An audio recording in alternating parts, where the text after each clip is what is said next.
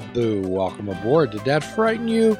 Well, today we're going to talk a little bit about the science of being frightened and playing right into full impact mindfulness, fully impacting your life. And not much is more satisfying or fully impacting a life than forming a strong, lasting memory by being frightened. And today we're joined by our good friend, Katie Dudas. Katie, could you tell us a little bit about yourself? Hi, Jim. I'm Katie. I'm the Director of Sales and Marketing at the Scare House, which is over in Etna, right off of 28. I've been with them for, I think 7 years now. I started out as a zombie actor. You started out as a zombie actor. So tell us a little bit about the Scare House. Could you give us a little bit of the history behind it?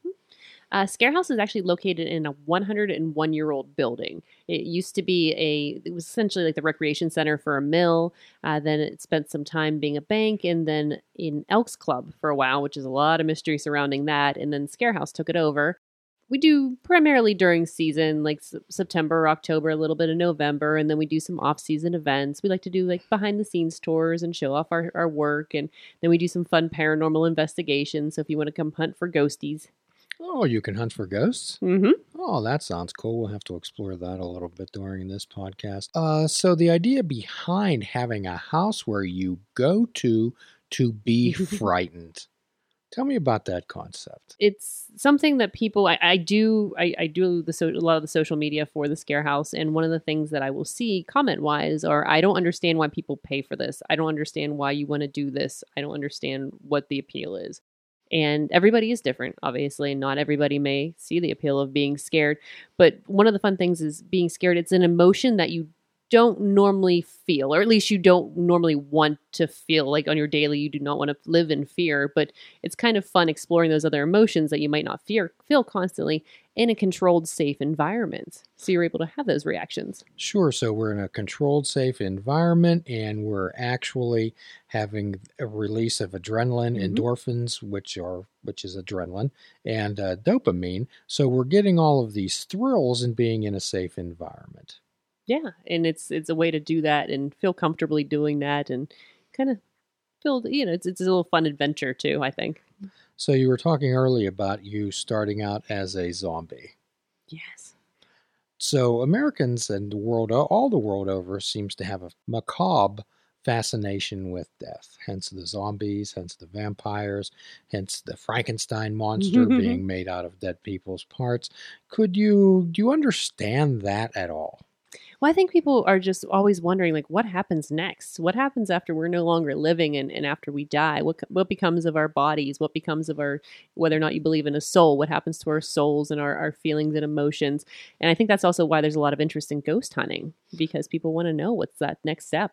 And it's that sense of excitement, that sense of that adrenaline rush of coming and do that. However, there's a lot of scare houses, and actually, as you well know, I'm not telling you anything you don't know. Halloween, I think a few years ago, the figure that I saw was $6.9 billion being spent on related paraphernalia.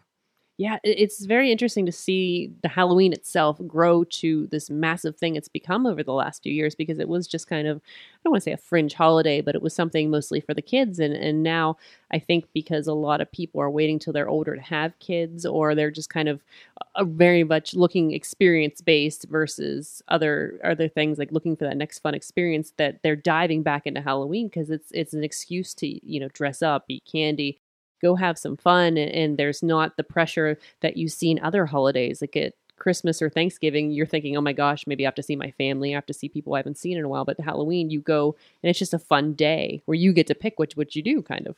So we get to take a time out from the mundane. Yes, and you get to be somebody you're not usually. Hence the wearing the masks. We can project and be someone we can portray a nasty person without actually being nasty. Exactly.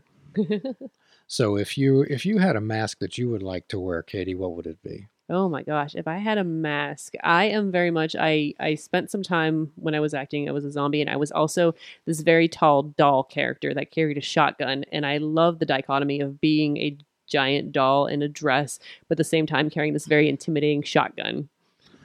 So when we talk about the science of fear, quite often on Fishing Without Bait and Full Impact Mindfulness, what we talk about is memories being formed and encoded into your brain by strong emotional reactions. And I would suspect that many people leave the scare house with those memories quite intact. Oh yeah, because it's such a sensory thing. When you come into, especially the scare house, what we do is we try to get all of your senses at once. It's not just what you're seeing, it's what you're hearing, it's what you're smelling. So you're engaging all these senses, so you're making even a stronger memory. So what you're telling us is that people coming into the scare house are not bored. No, at least that's the goal. And one of our challenges that we put out to everyone each week is to pay attention on purpose and to participate in life. And we recently had a guest, Joanna Lowe, who talked about living intentionally. So talk about the actors, talk about setting up the scenes and the scenarios in the scare house. Well, in the scare house, there's essentially 3 different haunts, and then the actors are given a specific character that they're playing each night. Sometimes they change, sometimes they stay the same based upon the character that they're playing.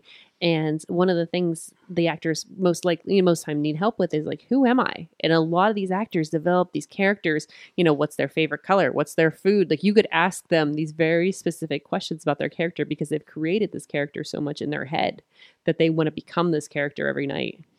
And quite often what we talk about here on Fishing Without Bait is asking people to create themselves, not necessarily to find themselves, but to create themselves. And what this sounds like is a tremendous creative outlet for these actors. Yeah, a lot of our actors have very normal 9-to-5 jobs. They work in IT, they're accountants, they're psychiatrists, psychologists, and this is their kind of release. This sounds a whole lot like fun to me. Yeah, oh yeah, it's a blast. I had no interest in acting, and once I tried it, I had to keep doing it. And how did you find out about this? How did you incorporate yourself into this world and say, hey, I like this? My only experience before was when I was in high school. I was part of a haunted hayride at my high school. And my job, we had this big plastic bat. I pulled a rope, let the bat go, and I screamed to the top of my lungs. That was my experience. So when I came into Scare House, it was just a chance meeting with one of the owners, Scott Simmons, at Anthrocon of all places. And we had mutual friends, and they said that they had a zombie haunt and they were shooting a video. And if I wanted to try being a zombie, and I said, sure, why not? Who doesn't want to be a zombie?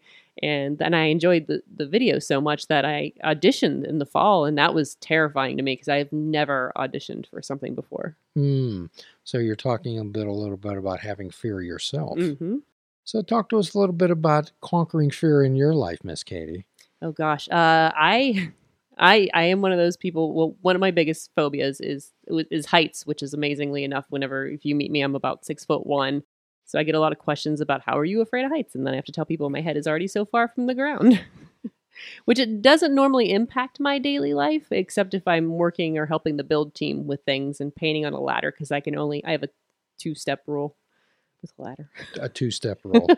You only go up 2 steps. Yeah. Okay. Well, quite often what we deal with fear here, and we have one of our favorite authors, we quote from him often, George Adair, who states that everything that we want, all happiness is on the other side of fear. So talk about conquering some of the fears, much like some of the people who go through the scare house conquer some of theirs. Oh, for me personally, conquering my fears? For me, it's I appear a very social human being. I do a lot on social media. You'll see me on Facebook Live and posting things, but I am very nervous, especially when I meet new people, and I will talk an awful lot. And then I realize that I'm talking an awful lot, and then I really get into my head. I had a presentation at the Carnegie Science Center on Friday the 13th about paranormal investigations, and I had no idea what the audience was expecting.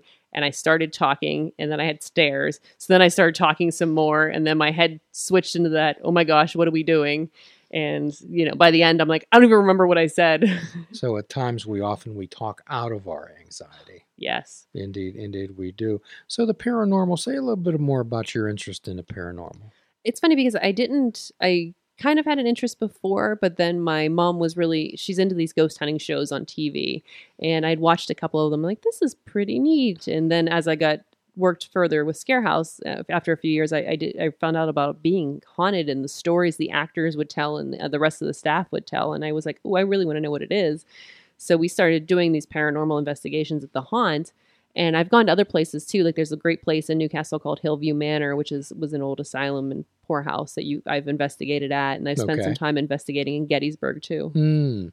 So tell us about some of your experiences, if you would. Oh gosh, it's fascinating. So one of my favorite experiences from Hillview Manor, something that paranormal investigators will do, they will take a mag metal flashlight and you'll kind of unscrew it a little bit. And the idea is the ghost will use its energy, the spirit will use its energy to turn the flashlight on and off, and you're able to receive intelligent responses.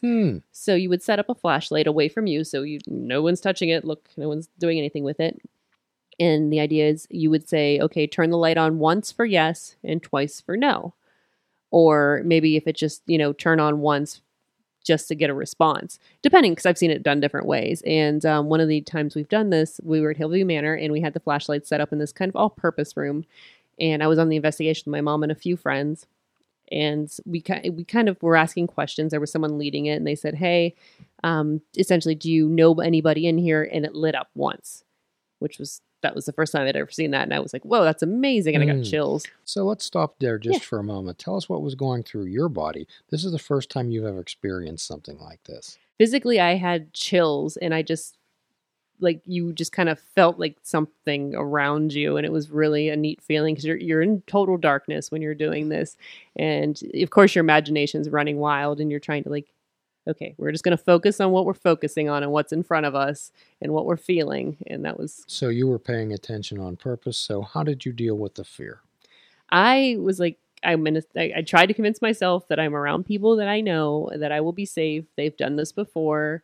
And anything that will happen, they've probably experienced themselves. So you were talking to yourself like you would talk to a friend and you were checking the facts. Yes. Excellent. And considering that was the first time you'd ever encountered something extraordinary, that's remarkable. Oh, thank you. So tell us a little bit more about your experience there. So yes, we did one of those. And it was funny because as the conversation went on, we were getting intelligent answers. And it kind of really lit up brightly when we talked to my mom. They're like, do you know anybody in here? And it turned on yes, that it knew somebody. And then it kind of, the way the questions were going, it insinuated, at least we were insinuating that it knew my mom, whatever was speaking to us. And my mom had done her nursing residency at Hillview Manor. So it was all kind of coming together in this weird way that it was like, this could really be somebody, because she had a patient that was a little too a little bit too friendly with her. Okay. And it was like, whoa, what if this is this patient? What if this is somebody else? It was really, whether or not, because you can't really confirm something like that, but It was like, wow, we walked away like that was amazing. So what we talk about on Fishing Without Bait often is the ability to have a beginner's mind which accepts possibilities rather than closing your mind with certainties.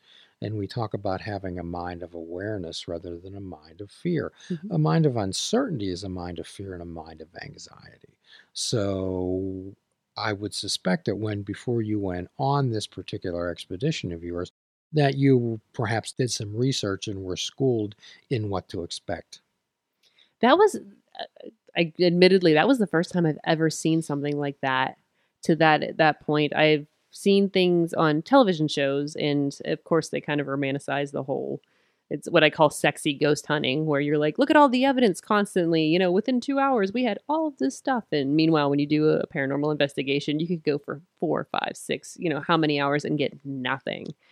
And they just... So you walked in there with an open mind. Yes. What would we call a beginner's mind. Mm-hmm. And this is what you're talking about is the essence of Fishing Without Bait.